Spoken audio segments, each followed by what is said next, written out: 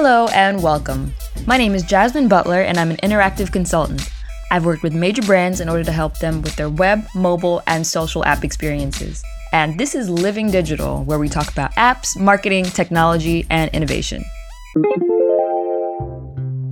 Today's episode serves as a kind of continuation of the digital branding episode. A few takeaways were you need to have a goal, you need to have a method, and you need to have a strategy. And if you follow the Living Digital Instagram account, I shared a couple examples of some people that get digital branding right. And one of them is today's guest, author, voiceover actor, and walking pep talk, Kareem Taylor. Glad to have you on. Walking pep talk. That's how I see you. You know what I mean? But how would you describe yourself? Like, what would your brief profile bio be? In short, I am a voice actor who happens to be an optimist and who happens to be a writer. So voice actors first. Yes. So what made you choose that area? I think when I actually found that voice acting was a real job, that is when I started to pursue it. I remember one time I made this demo and I sent it off to insurance companies and I just was like, hey, I want to be like your on-hold message guy. You know, when you call a place and they're like, thank you for calling AT&T. I sent it to like 500 insurance companies in Georgia and everybody was like, no. And so that was kind of a signal that I was going about it the wrong way. And I actually had an internship at the time where I met a producer from CNN. And basically I was going up there. She basically dropped the game, told me about the agencies and the talent that they hire. And she made introductions for me. And probably a year after that, I landed my first gig on CNN. And that was 5 years ago. And so I've just been running since then. Wow. Was there anything that you wanted to do before that? I went to Clark Atlanta and I really went there because they told me that Spike Lee took all his film classes there. And I wanted to be the next Spike Lee. That's what actually got me to leave Brooklyn, New York and drive down to Atlanta to attend college. Oh, you drove? Well, yeah, I took an Amtrak, actually. I took an Amtrak from Brooklyn to South Carolina, where I stayed for the summer before I went and worked at this tire factory where I was like stacking tires on 53-foot trucks in South Carolina. Yeah, it's like, I actually put that in the book because I was like, people, sometimes we don't know like what the realities are for certain people in certain cities around the country, not just overseas, but in terms of like jobs like that, where I got paid 10 cents a tire. But yeah, I did that the summer before college and it was the greatest motivator ever because I was like, I don't want to be stuck doing something that doesn't allow me to love it. It wasn't fulfilling. Oh, not at all. So when you have kids, they are never going to hear the end of that. Right. Yeah. Yeah. So your website is great. How did you decide what to include? I think the biggest strategy in terms of setting up anything that I'm doing on the web is the idea that voice acting comes first. First of all, so I wrote this book called Get Your Life. I'm just going to start there. That the book is really about how to use your strengths instead of focusing on your weaknesses. And so I use that strategy when I'm putting myself out there in terms of even KareemTaylor.com, where the first thing that you should know is that I'm a voice actor. And that is the greatest strength that I have. That is a thing that not only that I think that I'm good at, but the market thinks that I'm good at. CNN thinks I'm good at it. UFC, Sony Pictures, AT&T, they all agree that I'm a voice actor. And so through that knowledge and having that insight, that's the thing that I push forward. So writing a book, I do it from the perspective of a creative, of a voice actor who has been living in Atlanta, New York, now LA, and kind of like what I'm going through and how I sort of view certain things based on my experience. The next thing I'm working on is an audiobook. And so it's really, the strategy is to continue becoming the total enterprise. I see. I gotcha. My challenge when it comes to working on my own website, JasmineButler.com, is that my interests and my experiences they're varied. So it's challenging to develop one cohesive brand. Do you have any advice for people who might not be known for one particular thing? Like you have your voice acting, but me, I'm doing the digital thing, the film thing, the photography thing. I think one indicator is to understand, what have you been hired for? What will people pay you to do? The reason I think that's important, I think we don't place enough value on that. For example, just because we're good at something doesn't mean that people are willing to pay us for it. But also we have to understand that if somebody's willing to pay us for something, that means we've got to be offering something of value. I think people might underestimate that fact. if somebody's willing to pay you for that, then that's a strength of yours that you can continue to grow and mature. So for instance, if you're interested in photography, if you're interested in writing, but you're also a public speaker and you don't know which one of those that you're the greatest at, like what I do is I put all those things on the whiteboard and I'll sort of I'll make like buckets and I'll be like, okay, well, here's what I've done in photography this year. Here's what I've done in writing this year. Here's what I've done with speaking this year. And if you look, one of those categories are gonna have more things that you did, that you got paid to do, or that you involved yourself in, or that you spent time on. Then you can start understanding what your competitive advantage is. It's difficult to do it without knowing that. Okay, so you're like stepping outside of yourself and taking stock of what you're actually known for, like based on tangibles. Yeah. I was reading about the Coca-Cola story. I've never really thought about Coca-Cola other than like it's a great drink and it's one of the biggest brands. But it started off as like this small company at a pharmacy, like a doctor found this liquid that could actually heal people. And so it was actually marketed in the beginning to be some sort of medicine. And it took a lot of trial and error to actually get it to be something that was just a soda. And I think sometimes we don't know what we're the greatest at until we actually put it out. They didn't know that Coca-Cola, the soda, was an actual soda that could be sold and bottled and all those kinds of things until they actually put it out and tested it. And I think that's the same thing that we have to do with our talents, is that we don't really know until you take it from shop to shop. You continue failing, putting yourself out there, and then you'll notice that there's something that people are gravitating to and willing to hire you for or buy from you. Right.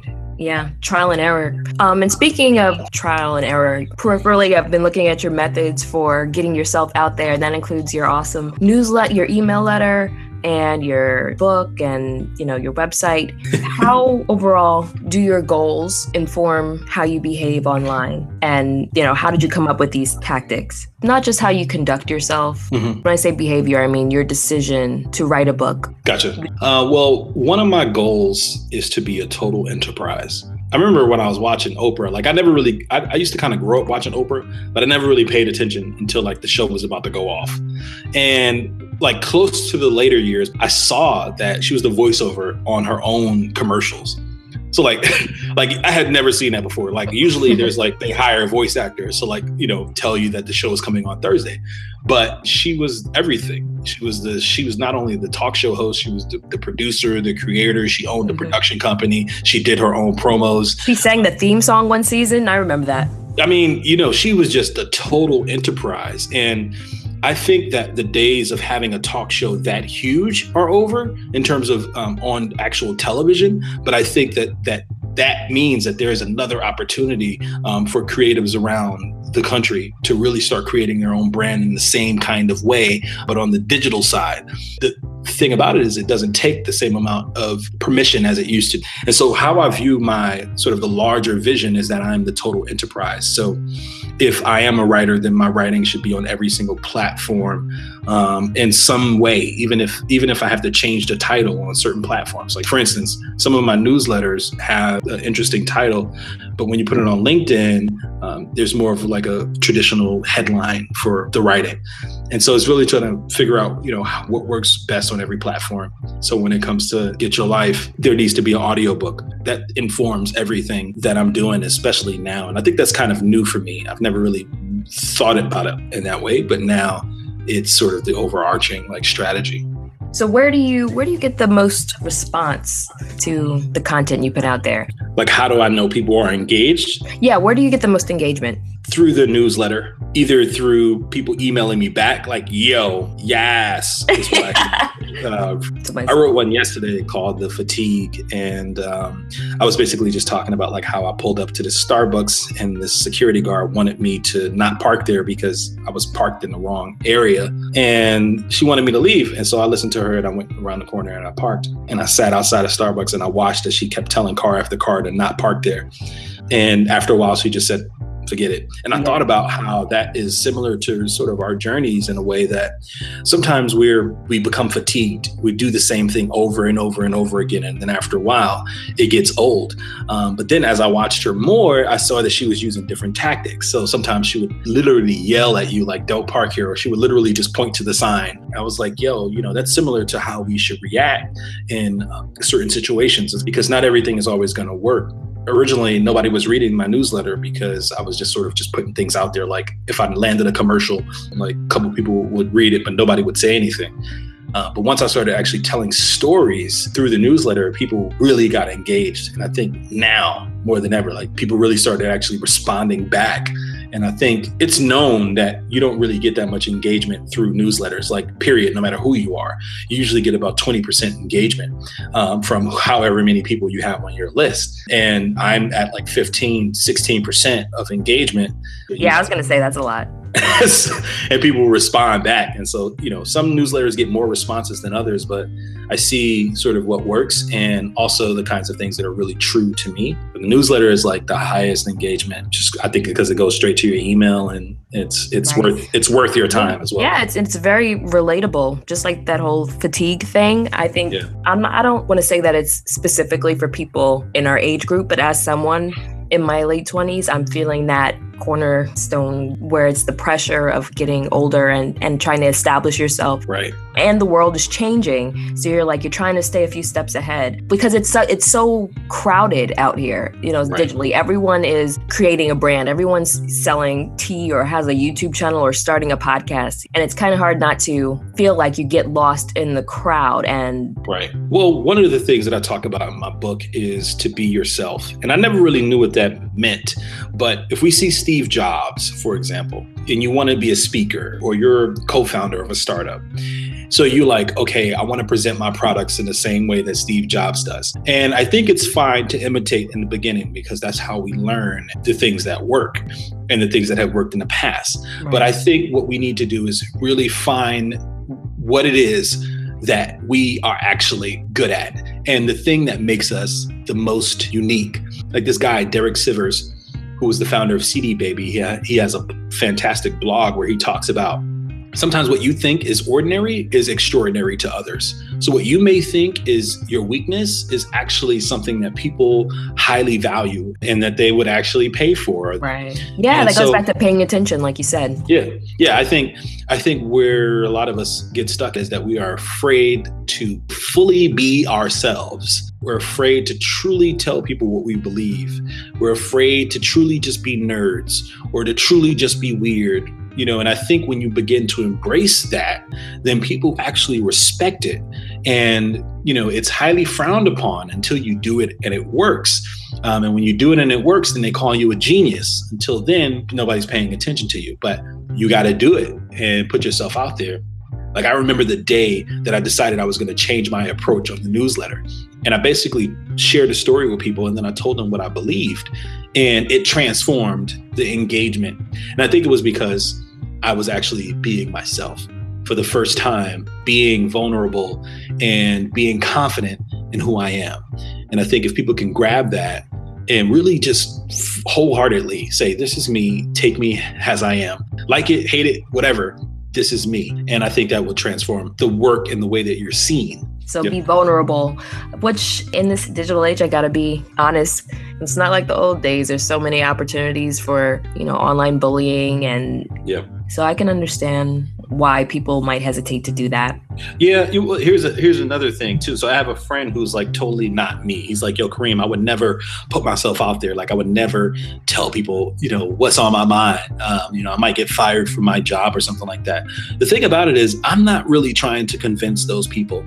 And what I mean by that is I'm not trying to reach everybody. And I don't think that I am going to reach everybody. One of the things that I always talk about is that you have to own the thing that you do. If you're a writer, then you should own the publishing company as well, kind of entrepreneurial style.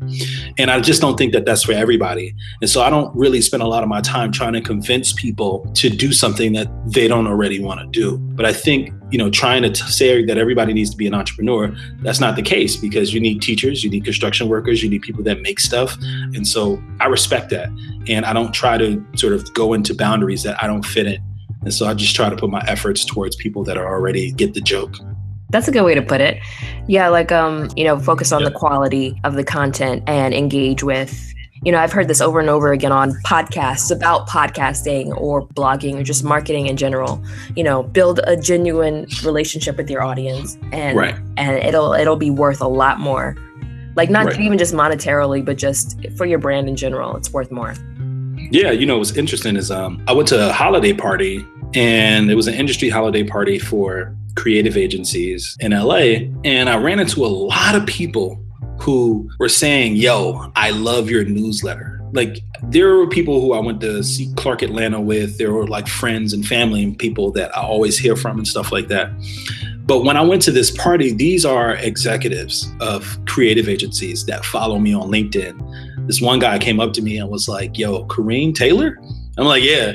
And I actually recognized his face, but he's one of the heads of one of the creative agencies in New York.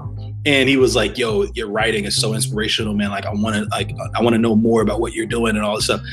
I ran into a lot of people who see what I'm up to and who are just as nosy as the average person. What it tells me is the brand that you're creating actually has some value. But I think a lot of us are not willing to stick with it, mainly because of financial and mental fatigue, because it just takes a while to actually get noticed, and it takes a while to actually resonate, and it takes a while to actually bring some profit in, not revenue, but to actually profit from these things. And so what it's showing me, though, is that there's this long-term strategy of being seen as a sort of a thought leader, and a thought leader from my own experience, not from trying to be Malcolm Gladwell or trying to be like a Seth Godin or a Simon Sinek, like Start With Why person, but as a thought leader from my experience, because my experience is just as valid as someone whose insight is respected. And I think what the challenge becomes is figuring out what is the true value that you're providing people. And I think even then you still have to continue to experiment to see, what is it that I'm doing that's working? And if you don't put yourself in the room, like I put myself at the holiday party, you don't know. Like, one guy was just like, yo, I've never met you before, but I want to, let's sit down, New Year. Like, it's an indication to me that what I'm doing is resonating, and it has some value to it. Wow. So all these decisions that you've made, in your digital life, with the newsletter and having that pop up on your website and the way you've structured it, you've made these all yourself? Or are you working with a strategist, or you're just really good at making decisions? You know what? I'm going to be honest with you. I think I'm really good at being nosy. I think I'm really good at troubleshooting. And I make people think that I know a lot, which really I don't start off knowing a lot. I literally just go on Google and try to figure things out. Like, for instance, like I'll look at Tim Ferriss, or I'll look at Derek Sivers or Seth Godin or Malcolm Gladwell or Gary Vaynerchuk from social media. And I'll follow and see what they're up to and see the kinds of productivity tools that they use. Or I'll go to Lifehack. Yeah. Even for instance, with my book, now I'm using Shopify to host the website where my book is sold. I'm using Square to actually make debit transactions in person. I'm using Evernote to keep track of notes and ideas. And so I'm using Evernote right now. I love it because I heard it initially on This Week in Startups with Jason Calacanis. So like, generally, if they use it in their life, they're doing something right. And I integrate it into my own. Right. What's interesting is when I was reading about Coca-Cola, one of the secrets to their success is that they figured out a process. Like, I thought that Coca-Cola actually bottled their soda at their plant in Atlanta, and that's just not the case. So Coca-Cola, they just create the syrup. It basically just franchised it out to bottlers around the world. Now, that might have been common knowledge. I just didn't know that. So if you can figure out the processes that will help your business run smoother, and I think even though that's a huge corporation, we can start looking at our own things. Like, you're using Evernote, talking about Shopify, Square, Mad Mimi, where I send out my newsletter. When we start looking at these things, like, how can we simplify the process? And we start realizing that that's what a McDonald's would do by franchising, or that's what Henry Ford did when, he revolutionized the assembly line. Yeah, the assembly line. So it's like, it's these processes that truly create the difference. I went to a Starbucks, and when it would be super busy, the barista would look at me and like, yo, KT, you want to do a grande iced coffee? No cream, no sugar? And I'm like, yes. And he'll whip it up. And the reason I think Starbucks is able to do those kinds of things, like be personable, make your drink and have it right, or if it's not right, they'll make it right. The reason they're able to do that is because they solidified their processes. The thing that I'm most interested in now is how can we start developing processes in our lives that really sort of make things a little bit more efficient, easier, and profitable. So yeah, let me not forget that. Definitely can't forget that. This is America. Yeah, we are kind of all figuring out the process. And some people are more hard-headed than others and will try the same process over and over again, expecting a different result. But yeah, I think it's good to see people like you. I'm really inspired by the things that you're doing and things some of my other friends are doing. And it keeps me going and motivated. So I take a little bit from your process and a little bit from this person's. And in other words, you're awesome. Thank you, JB. No problem. And I'm glad you finally made it on the podcast. I am happy to be talking to you and your audience. This is exciting. And I rarely get a chance to just geek out and talk about Shopify and Square and Mad Mimi and stuff like that. And like, this philosophies, because I really think that that's truly the key, being as nosy as possible and figuring out like, what are these people using? Like not how to be like them, but it's like, what are they using? Like, what are the tools? Yeah. Like you look at these authors and then you find out that they have a ghostwriter. When you start finding out these little secrets, these little hacks, it transforms your life because you start realizing that you don't need to spend the money that you spent. You don't need to put the amount of mental fatigue, all of those kinds of things. You can just focus on the thing that you do best and just automate and figure out the processes to make your life easier. And I think it's up to, Living Digital and Jasmine. We're like hoping that you can continue to provide a platform to allow people to share like how they're doing it. That's absolutely what I want to do, just for selfish reasons myself, because I'm curious. But yeah, so if it helps the audience, that's a plus. Well, thank you, Kareem, for being on. You got to come back and let us know when you write your new book or release an audio version of it. Oh, I will. People can actually go to getyourlifebook.com to get an autographed copy. Or you can go on Amazon or wherever books are sold online. Getyourlifebook.com. It's Get Your Life, not like get your life. Get your life. I wasn't sure. Well, you never know, though, because that was actually an option. People can join the newsletter at KareemTaylor.com. The infamous newsletter. For more episodes, make sure to subscribe on iTunes, SoundCloud, or Stitcher.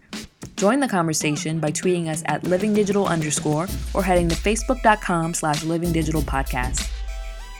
Living Digital is produced by Sebastian Merrick Productions. Theme music by Derek Carter.